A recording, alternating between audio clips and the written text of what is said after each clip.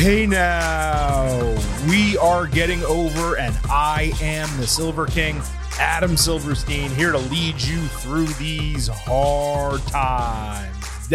With episode 437 of your favorite professional wrestling podcast. That's right, Getting Over is back once again, and it is Thursday, so you know exactly what that means. We are here to break down the latest and greatest from NXT and AEW. We have an absolute ton to talk about on today's show. Some big news in the world of AEW. Of course, you have them also building to Double or Nothing, NXT building to Battleground at the end of the month. A ton of stuff to discuss, and we are not going to waste even a moment getting to it. So allow me to remind you right off the top here that the Getting Over Wrestling podcast is all about the five. And what does that mean? It means we want those 5-star ratings and reviews from all of you. You can leave the 5-star ratings on Apple Podcasts and Spotify. On Apple, you can also leave a 5-star written review. If you do, we will read it live right here on the show. And even now on Spotify, they have a way that you can comment on individual episodes. So feel free to leave positive comments. I'll check those as frequently as I can. And when I see them, I will read those here on the show as well. Also, don't forget to follow us on Twitter at Getting Overcast. It's always a good idea to do that for episode drops, news analysis, highlights, all of those things. But it's a great idea to do it on pay-per-view and premium live event weeks because we do pre and post-show polls. We also do live shows on Twitter Spaces. We'll be doing one of those on Saturday ahead of WWE Backlash. And again, if you want to interact, send us DMs, just talk to us during the major wrestling shows all week long. You can do it by following us on Twitter at Getting Overcast. And lastly, before we get into the show, one other quick reminder for you.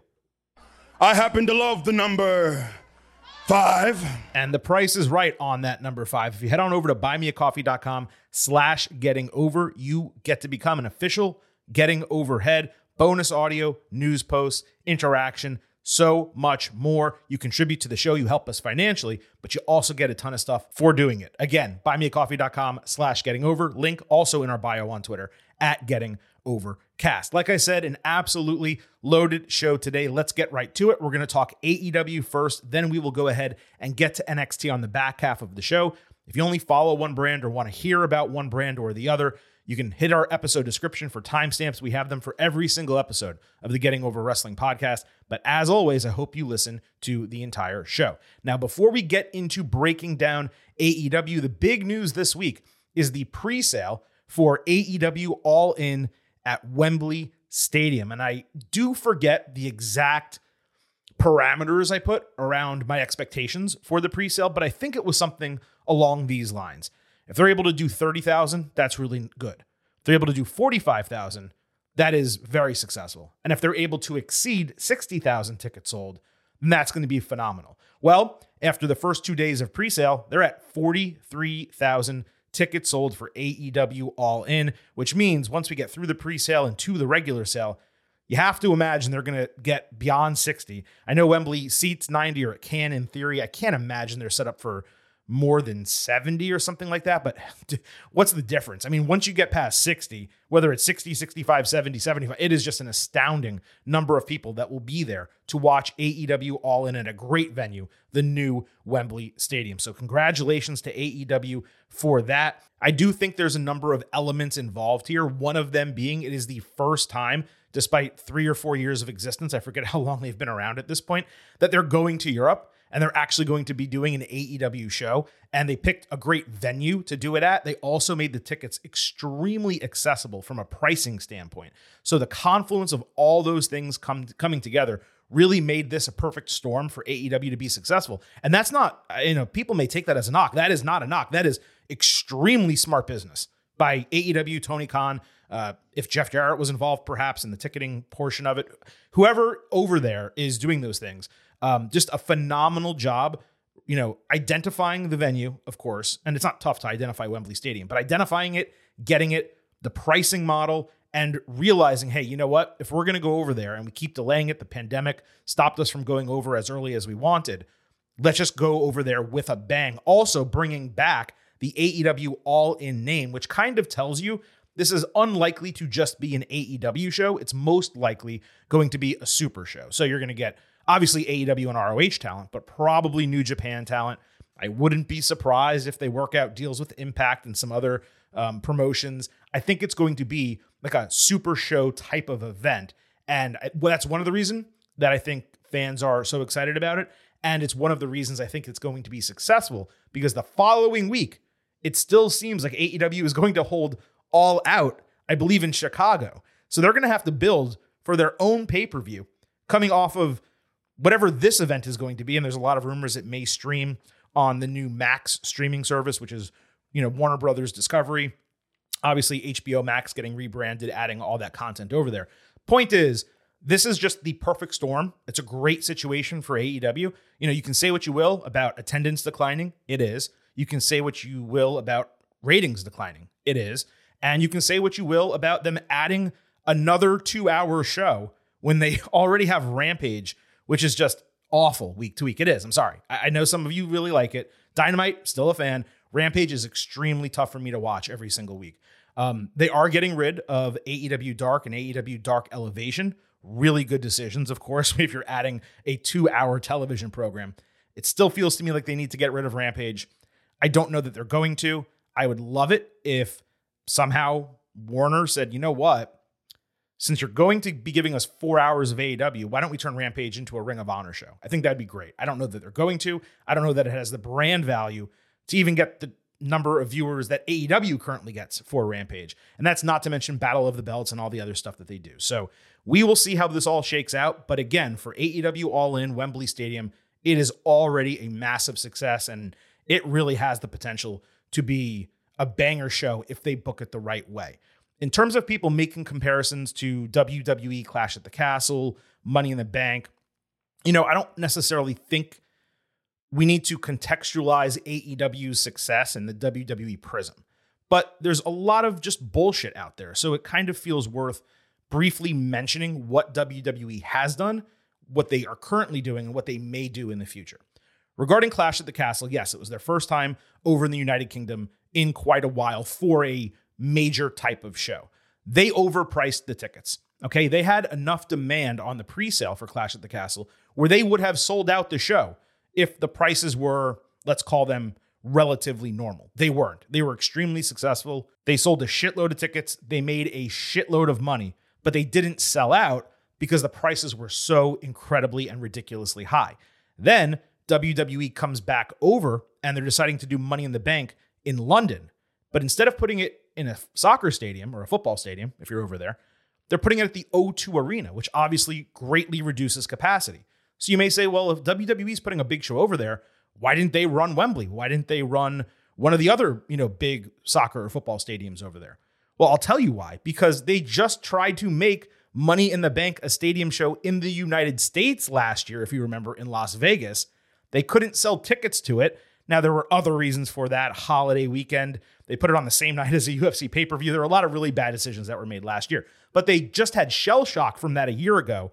They certainly weren't going to take what they want to be their fifth biggest pay-per-view, but in reality is still very much kind of a B show, along with some of their other B shows, and put that in Wembley Stadium or an equivalent type of venue and expect to sell a shitload of tickets.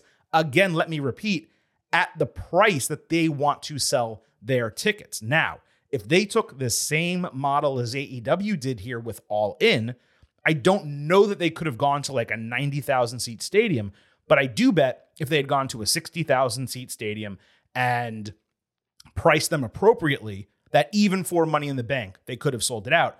But you can't look at it that way. It's not a failure for WWE to not have run Wembley more recently before AEW. It's not a failure that WWE didn't sell out Clash at the Castle, given how much freaking money they made from that show. And it's not a failure that WWE did sell out the O2 Arena and didn't run a bigger venue. None of that is a failure. But it is a success what AEW is accomplishing with All In at Wembley Stadium, and they deserve praise for that. I hope everyone contextualizes that properly. Felt like it was worth saying before we got into the full breakdown of AEW, Dynamite, and Rampage this week. On that note, let's get into the full breakdown of AEW and Dynamite Rampage from this week.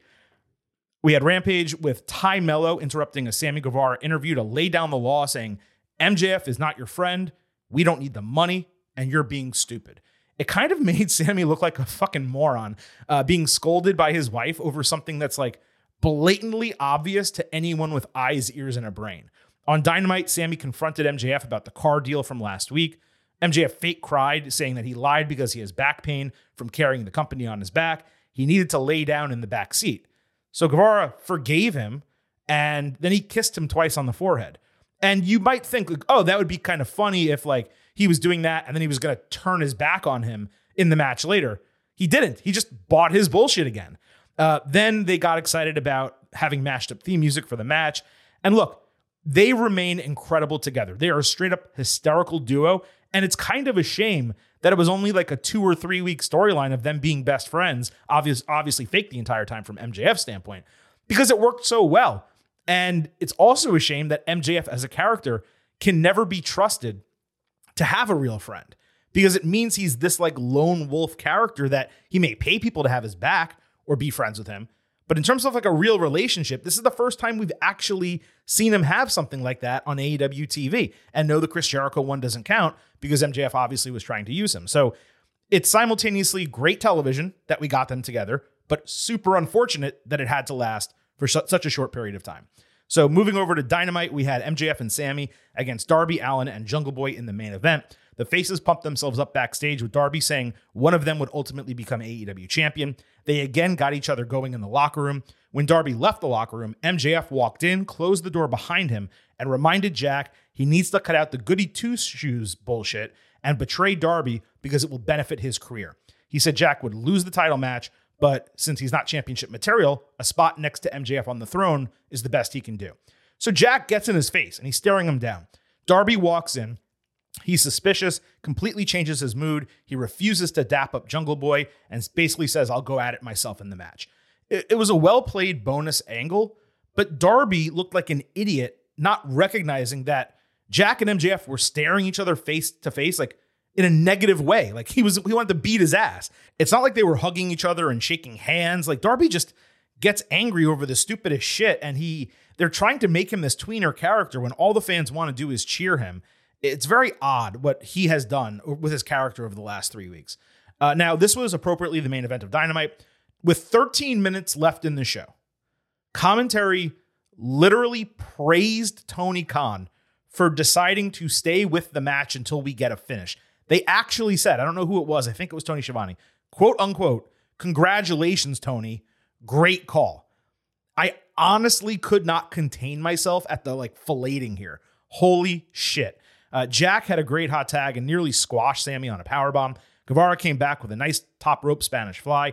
Allin hit an awesome code red on Guevara. MJF then countered a similar attempt into a really sick powerbomb over his back. It was almost like a razor's edge powerbomb. It was awesome. Jack locked MJF in snare trap, but Sammy broke it. Then the heels tried to do stereo topes, but obviously MJF stopped short and didn't do the tope, which was a fun spot. MJF caught Jack back inside with a cradle spike brainbuster, literally on the top of his head. Sammy hit a swanton bomb with MJF blind tagging for the cover. That pissed Guevara off. MJF then did the knee powerbomb with Sammy blind tagging, trying to get the cover, pissing MJF off. So MJF slapped him. Sammy super kicked his head off. Their friendship broke up. Jack then super kicked Sammy and hit the running forearm, but in a parallel move on the other side of the ring, Darby blind tagged himself in and stole the fall by hitting coffin drop with Jack barely moving out of the way in time, getting the 1-2-3 to follow. Oh, and by the way, this match ended at 9:59. So there was no overrun. There was no reason to mention it. And there was no reason to congratulate Tony Khan on air for deciding to stay with the match. The match was super solid. The finishing sequence was super strong. Nice parallel booking with the heels and faces. It's, of course, been obvious for months that this was all leading to the Four Pillars Fatal 4-Way. It was unfortunately convoluted over the last few weeks, but at least this went off without much of a hitch. In the end, MJF's going to retain the title. He'll probably beat Sammy to do it so the heels don't take an L. But we're almost certainly going to be in for a banger at Double or Nothing. On Dynamite, Bryan Danielson with Blackpool Combat Club ranted backstage about the phrase Best there is, best there was, best there ever will be, saying it was a ridiculous phrase. He was better than the person who said it, and he is currently the best wrestler in the world. He also said he hoped Wheeler Yuta became better than him, and that's why BCC is different than the Elite, because they will do anything to raise everyone's game, while the Elite only care about themselves. Jon Moxley then said the Elite used to be innovative, but have failed recently, while he can't wait to destroy Kenny Omega in the steel cage match next week. Straight up tremendous promo, start to finish. Next week's match will obviously be a banger, and this was the perfect stage setter for it from the BCC side. Omega started cutting a promo on Mox when Don Callis took over, still angry about the hard way he took and how it gets him mad every day. He said his brain and Omega's talent will overcome Mox's heavy hand, that he's a sick psychopath who will fall next week inside the steel cage. Omega promised everything would come to an end in Detroit because Mox made it personal.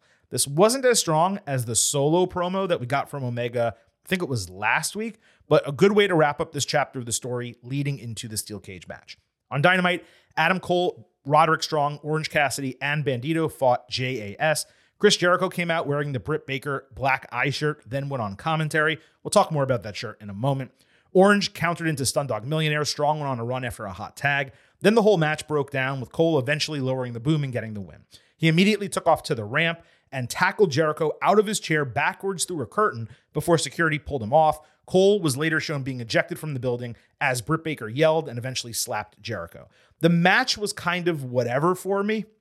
Like, it was formulaic and kind of obvious, but I absolutely loved the post-match attack. He went from 3 count to Jericho's chair in like 10 seconds and absolutely leveled him. That was high intensity. It really picked up the storyline. And the show, this was the opening segment for the entire show. They did entrances for everybody. They finally got the match started. The match went long. It took like 28 minutes until we got Cole attacking Jericho.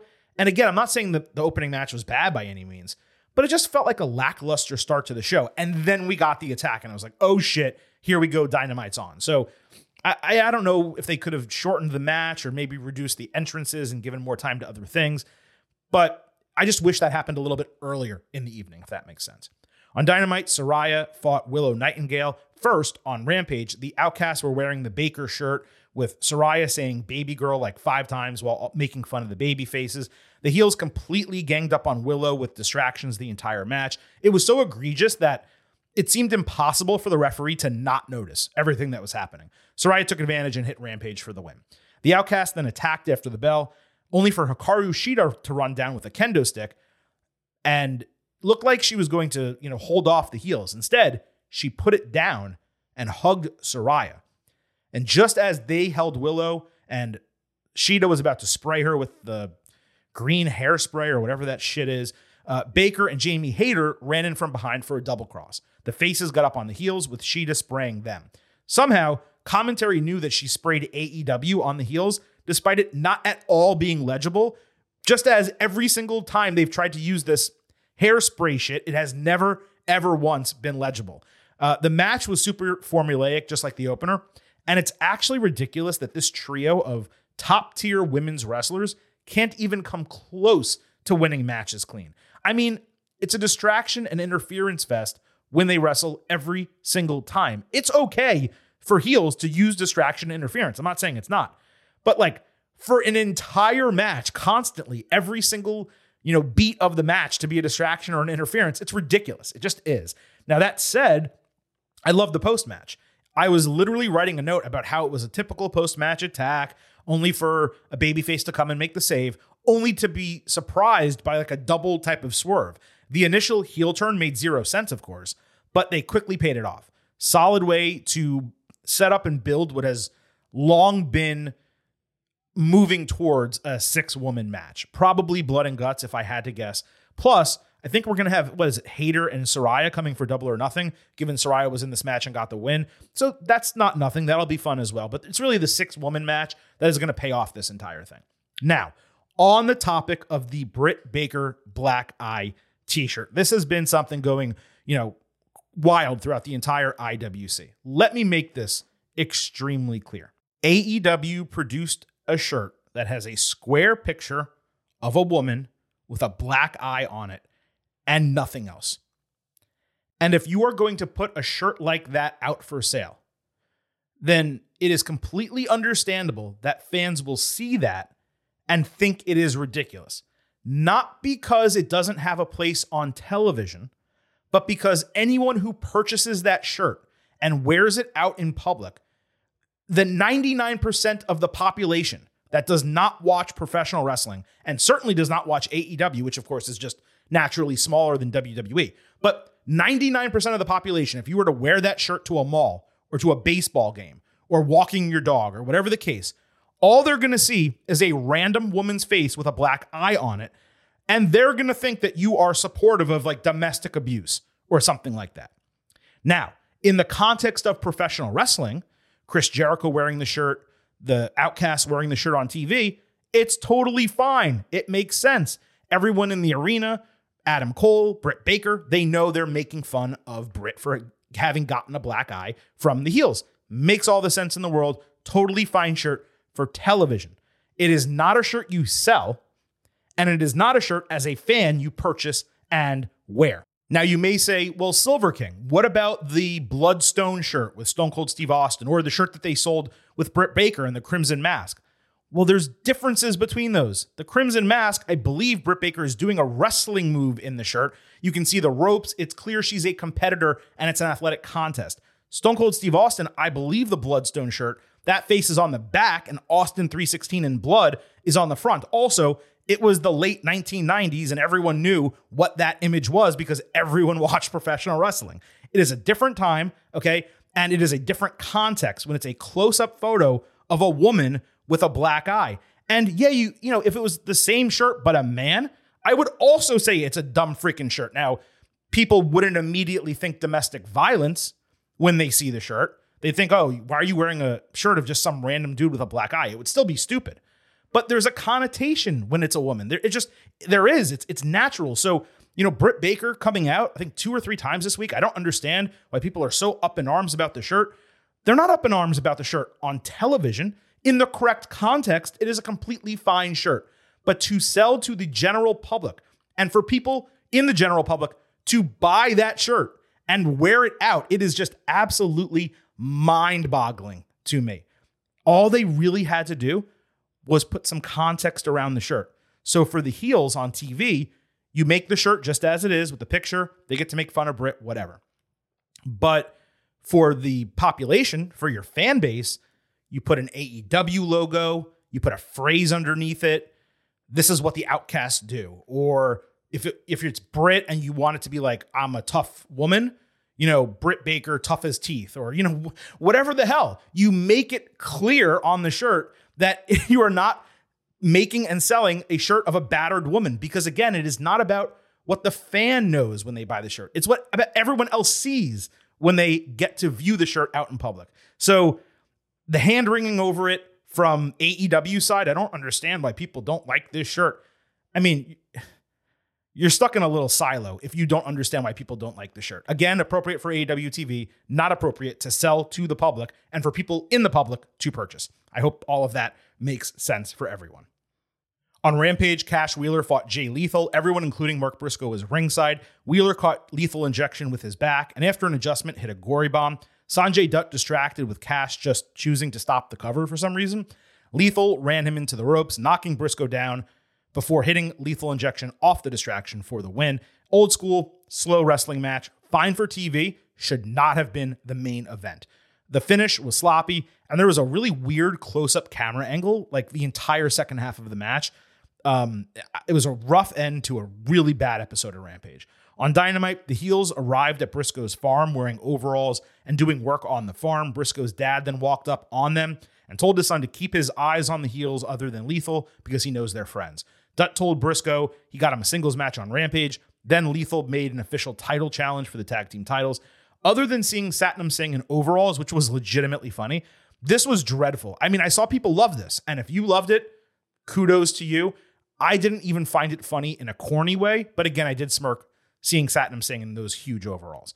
On Rampage, the Acclaimed and Billy Gunn fought 3 jobbers. Max Caster's rap, which was actually pretty solid, was longer than the match. This was one of 3 matches across a 5-match card on Rampage where AEW talent fought local non-contracted wrestlers.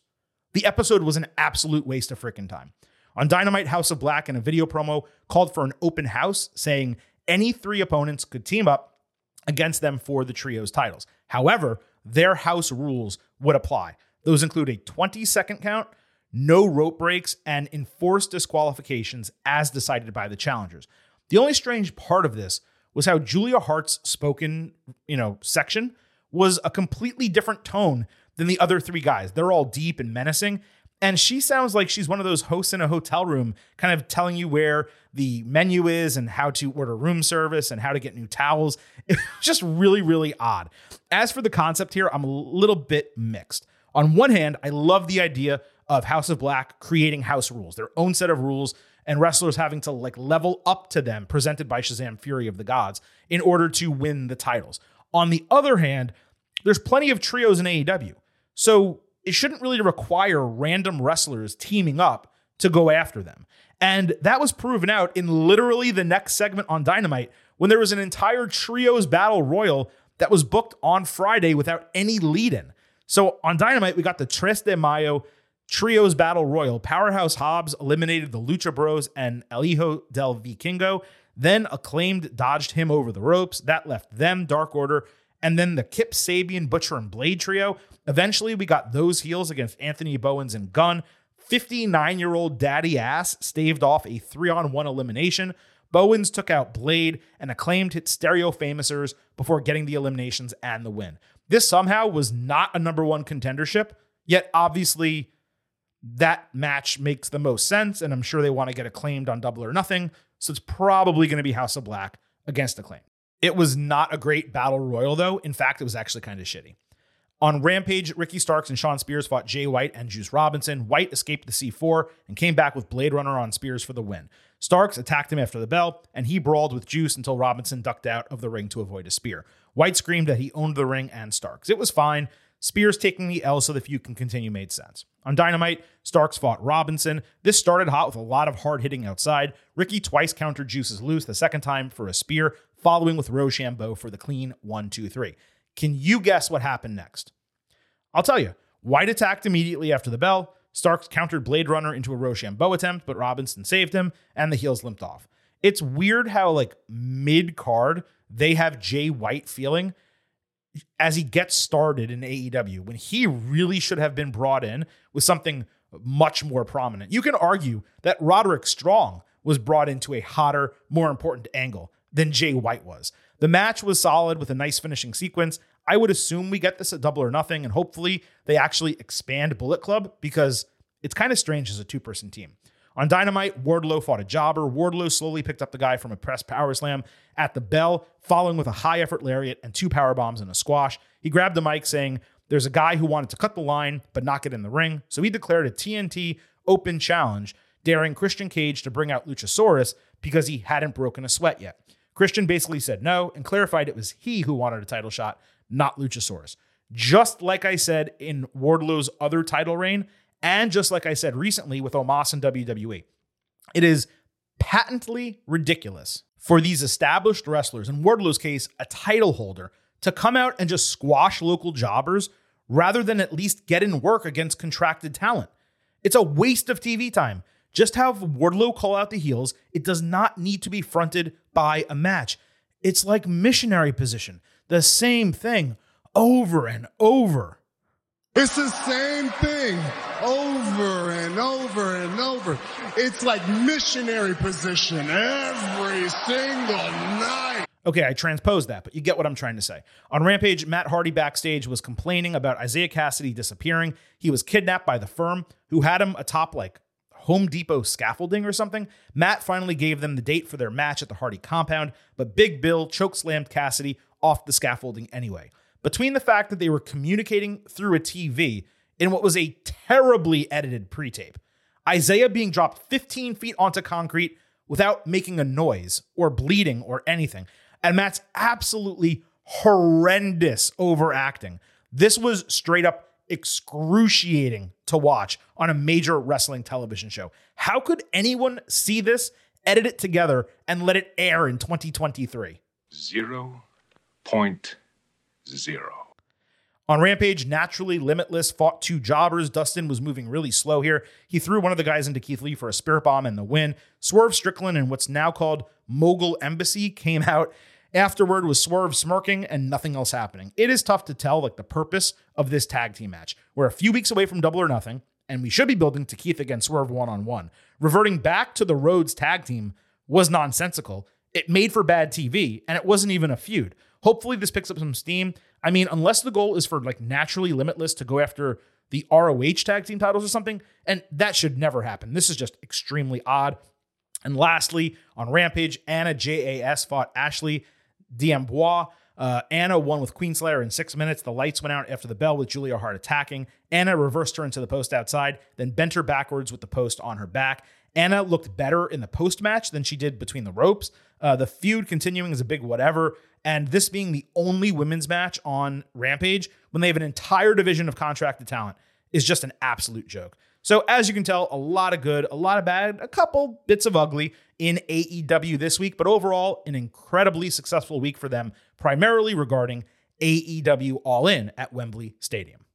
All right, so let's switch gears to NXT. Of course, they are building for NXT Battleground later this month. This was also, in some ways, you might call it the graduation episode of NXT, with a number of talents having their last NXT matches, at least their last planned NXT matches, before moving up to the main roster with positions on SmackDown and Raw. So let's just get right into it. Trick Williams was angry, cutting a promo in the ring saying Braun Breaker hospitalized Carmelo Hayes before going on about their history in high school. Trick said he'd sacrifice himself for Melo again if necessary, because Melo don't miss, but when he does, Trick cleans it up. They're like Shaq and Kobe. Braun put Trick over as being really tough for surviving his attack last week, saying that Braun never wants to represent the stupid NXT fans ever again, but to ensure Melo doesn't have the title and to embarrass him at his home in Massachusetts, he would accept the challenge for Battleground. Williams wanted the smoke, it got heated, and Breaker eventually accepted, only for next week. Overall, strong segment both ways. Trick's one issue on the mic is he goes so freaking fast, he loses himself. If he learns to just slow down a little bit, he is going to be absolutely dynamite on the stick. This was easily the best Braun has been talking as a heel since the turn a couple weeks ago, but he did lose his place at the end and he kind of stumbled through the finish. This is why Breaker didn't get called up. He's not ready as a character, and there's also no rush due to his age. I think he's just turned 25. Still not overly enthusiastic about the rematch at Battleground, but I am curious about next week's match. Later in the parking lot, Trick dapped up Apollo Crews. Apollo put him over as having a really bright future in NXT, telling him that if he keeps grinding and busting his ass, he'll be the one getting called up next year. This was a moment that had no real reason to be on TV, but it was incredibly smart to give Williams that rub ahead of a huge match with Breaker next week. I love little touches like that. Indy Hartwell went to the ring in the main event of NXT, holding her title while in a walking boot and crutches. She put over the black and gold NXT, the prestige of the Women's Championship. She recalled how she was doubted until she found the way and got over with the fans, which gave her confidence to win the title. Indy revealed that she suffered a high ankle sprain and gutted through it last week to prove that she's a fighting champion. She revealed the combination of her injury and being drafted to Raw will result in a tournament to crown a new champion ending at Battleground. And she wrapped it up with, quote, "Don't cry because it's over, smile because it happened." She got a big pop after that. Then she left a big lip print on the title, put it down in the middle of the ring, and made a funny comment about, I don't know how I'm going to get out of here with this crutches and all this stuff. When suddenly Dexter Loomis appeared from underneath the ring to carry her out, and she gave a thumbs up with another pop as she went into the back. Back in the ring, Tiffany Stratton and Cora Jade did a tug-of-war with the title, only to get attacked with a bevy of other women, all kind of rummaging around and brawling with each other. NXT ended in a full-on fight. For those of you wondering, you can have a high ankle sprain that heals in 3 to 4 weeks, but you can also have one that takes months to heal. They probably should have kayfabed this a little bit more to make it a more serious injury and explain the title being relinquished, but the injury combined with her being drafted, it made a vacation of it a sensible decision. One does wonder, though, given she retained the title last Tuesday, was she actually going to get called up if she wasn't injured? Would she have been called up but still defended the title at Battleground if she wasn't injured? Or was the plan for someone else to be called up, but they made a switch given Indy had to drop the strap?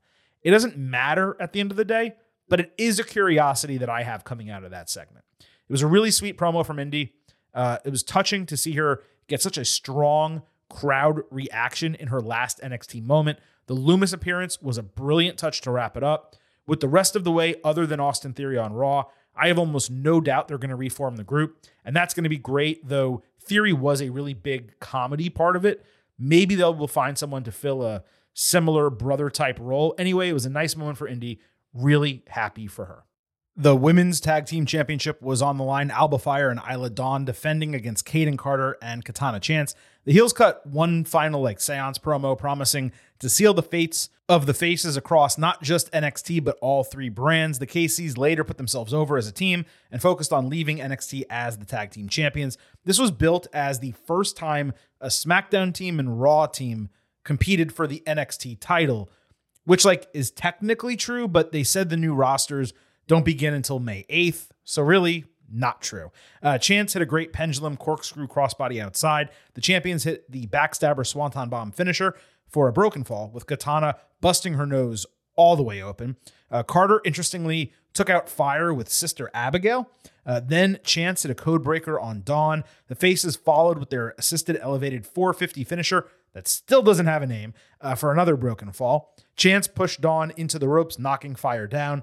Then the faces hit a double Spanish fly on Fire for a false finish. I actually thought that was going to end the match. Alba stopped a Hurricanrana, swinging Katana into Kaden, then combined with Isla for a tag team gory bomb flatliner, I think, for the 1-2-3 to retain the tag team titles. The crowd was actually a bit disappointing in this match. The wrestling was a bit slow for reasons I actually couldn't figure out, but the match was laid out tremendously. Most of the moves were executed quite well, and the extended finishing sequence I thought was fantastic. The pacing caps this at 3.75 stars B+, but it basically had every other element going for it. Hell of a match to end their full-time careers in NXT, and now we wait to see exactly what will come of the women's tag team titles. If I had to take a guess at this juncture, I think we're going to get the titles merged at Night of Champions. Liv Morgan and Raquel Rodriguez against Alba Fire and Isla Dawn, with the women's tag team champions operating across all three brands as originally intended. Will that happen? We'll find out, but that is my guess at this juncture.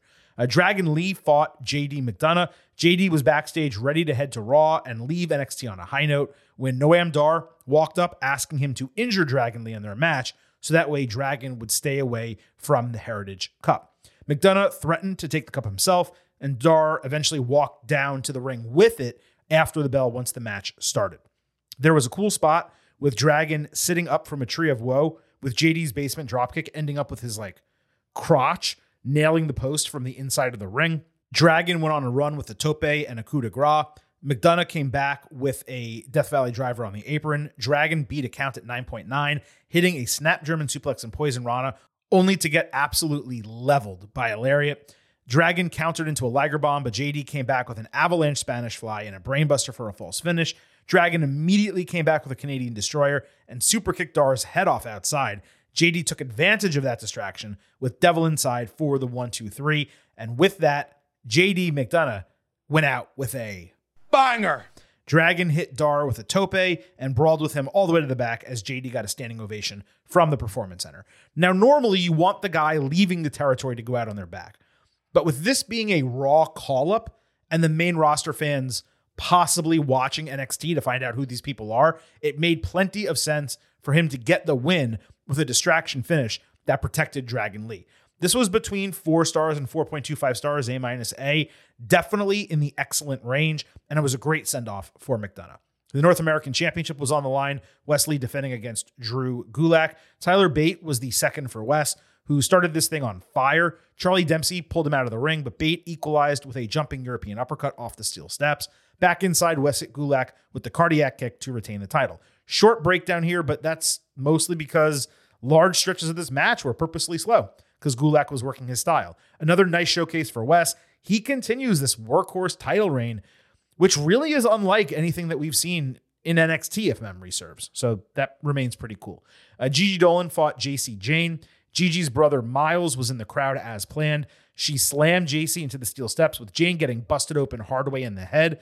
She ended up with like half a crimson mask by the time the match was over. JC came back, tugged Gigi by the arm into the top turnbuckle, and then hit a spinning kick to get the win in a short match. Then she ran Gigi into the steps and stomped her head while taunting her brother.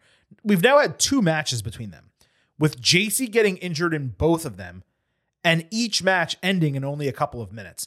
I presume the plan was for a couple quick matches and then a long rubber match, but it's extremely odd for 1, let alone 2 matches in a blood feud, no pun intended, to end in that fashion.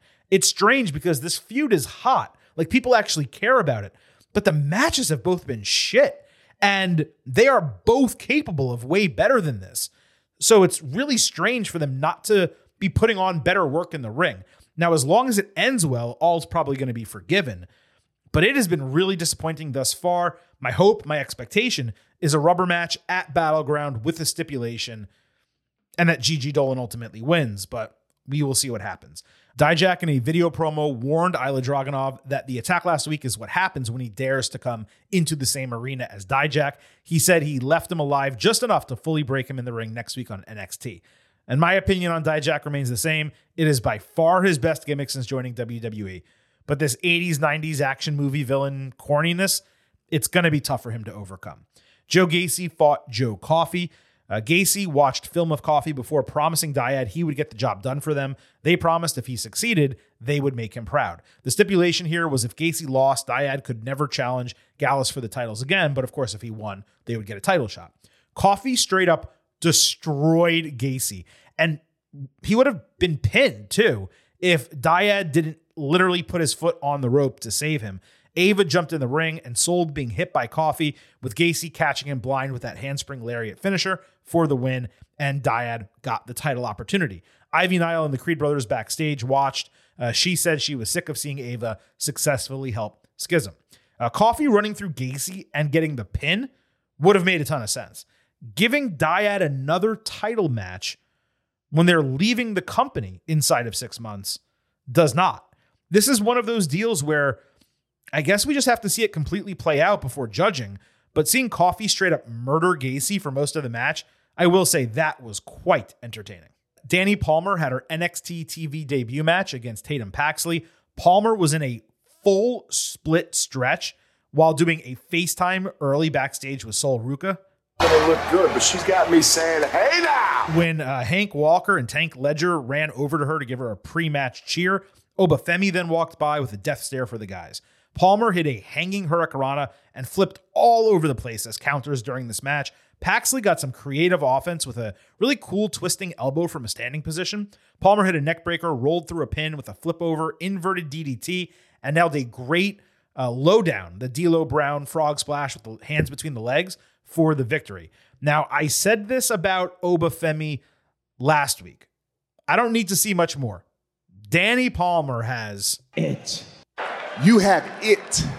You couldn't get rid of it. You couldn't sell it if you wanted to. You are it. She's got the athletic talent, the selling, the look, the entire package to be an absolute star in WWE. This may have been the best frog splash I've ever seen from a women's wrestler, at least the most height that I can remember one getting on a frog splash. She is capable of a better finisher, but let me tell you, we will be talking about Tiffany Stratton and Sol Ruca and plenty of the other women in NXT. But Palmer, if she really hunkers down and wants this type of role, she could possibly become like the female Seth Rollins. The innate ability is clearly there, and she's already selling well. Great debut, great stuff from Paxley also. She's gotten the short end of the stick in NXT. Hopefully this is the start of more feature spots for her as well. Andre Chase canceled the class with the Chase U students already in the room. That freaked out Thea Hale. Duke Hudson decided to teach instead. He plopped down a Duke University manual on the podium. Rather than rant at the students, he had them tear up their pop quizzes. Now, they've been teasing this for a long time. which is unfortunate to some degree because Hudson has really worked as like a legitimate Chase U member. I'm interested to see where this goes, though. Von Wagner was going over photos of his father wrestling for WWE with Mr. Stone backstage when Stone came across pictures of Von as a baby in a hospital bed with like a ton of stitches in his head. Stone tried to like coax an explanation out of him. Von refused. He slammed the book closed and he was done for the day. It was also noted here that Wagner being a free agent in the WWE draft does not mean he's getting called up exactly, but that he's available out of NXT when needed. Clearly, they are going with this sympathy angle for Wagner, and perhaps some of his, some of the differences in his look and speech pattern will be explained based on whatever it is that happened to him as a kid. I'll say it definitely has my curiosity. Brooks Jensen returned to the bar apologizing to Josh Briggs and Fallon Henley. They accepted him back, and everyone put each other over. Jensen said he learned from Kiana James that the land the bar is on is worth a lot of money. The family can sell some of that land and settle all the debts of the business. Never mind the fact that we've seen exterior shots and know that this is like in an outdoor mall in Orlando. Then two hot girls came up to him wanting to chill with Brooks, but he decided to hang with his friends instead. The acting remained obviously C-level here, but at least we're getting some character development with Jensen. I just wish they'd give these guys something more serious to chew on. Eddie Thorpe was being interviewed after ring training when Damon Kemp threw him an empty water bottle, kind of like as a hazing move. Hey, pick up my trash. It obviously got contentious with Thorne challenging Kemp. He declined, though, repeating that he actually likes Thorpe and didn't want to embarrass him at the start of his career. The acting on this was like Al Pacino compared to the Briggs and Jensen segment. Point of it being, this at least felt like a real natural interaction. Axiom fought Scripps. Axiom got caught before the bell despite being prepared for the exact same type of attack literally last week. Scripps was in a slightly improved but still awful mask. The look, and look, we don't really judge bodies here, but Reggie has clearly gained some weight. Scripps hit a crazy flipping move off the lip of the announce table and then an absolutely perfect moonsault. Axiom then flipped him over from flat feet with an immediate pump knee to the head. Scripps dodged Golden Ratio and came back with a running corkscrew crossbody. Axiom then countered a 450 with a super kick and hit Golden Ratio to get the win. Axiom went to leave. Instead, he decided, you know what? I'm going to help this guy up. So he gives him a hand. Scripps rises and then punched him in the face. So Axiom slugged him back and tore off the mask. The crowd immediately started chanting Reggie. And look, the truth about Scripps, Reggie, whatever, he's athletic. He has a modicum of skill. There's no doubt. But the gimmick is absolute shit. If this ends the gimmick, great. I have no idea what else they can do with him, but let's see how creative this NXT creative team can get and try to make something of Reggie. And lastly, there was a recap-style video package shown of Nikita Lyons, Wendy Chu, and Sol Ruka all being attacked backstage and in the parking lot of NXT. They're, of course, all out for a while. So one presumes the only reason that they showed a video package of this was because they're going to reveal the attackers sooner than later, or at least start a storyline that will end up happening on television with a reveal in the near future. So that was this week's NXT. I did find it to be an extremely entertaining episode, like 2 matches, 3.75 star caliber or better. The debut of Danny Palmer on TV, super impressive. Decent build for Braun Breaker and Carmelo Hayes and some other interesting stuff as well. So overall, a super entertaining edition of NXT. They've been on relative fire recently. The ratings haven't been great. They're going up against the NBA and NHL playoffs, of course, but this is the type of show they need to be producing. If they can just kind of keep this up and try to do some crossover stuff with the main roster. I don't know why they aren't consistently doing that with both Raw and SmackDown. Try to do crossover stuff. Get people to watch your program. Give them reasons to see superstars they like on your show. We know for a fact that bumps ratings. Figure out a way to do it consistently. NXT, good show. And people who only listen to these recaps and don't watch, I really do suggest you watch because I am entertained by it almost every single week. All right, folks, that wraps up this edition of the Getting Over Wrestling podcast. Of course, the third of 4 episodes coming this week in the Getting Over universe. We already have our WWE Backlash Ultimate Preview show, which also gave a full reaction to the WWE Draft. That is in our podcast feed. The Silver Kings one-on-one sit-down interview with LWO member and leader of Legado del Fantasma, Santos Escobar. That is already in your podcast feed. We just wrapped up the AEW and NXT episode, which means the only thing left is an instant analysis podcast for WWE Backlash coming Saturday night as soon as that show goes off the air. Between now and then, don't forget to follow us on Twitter at GettingOverCast, not only for episode drops, news analysis highlights, and all those good things, but we want you to vote in our pre- and post-show polls ahead of WWE Backlash and following WWE Backlash. That way, we can discuss those grades on the Instant Analysis podcast,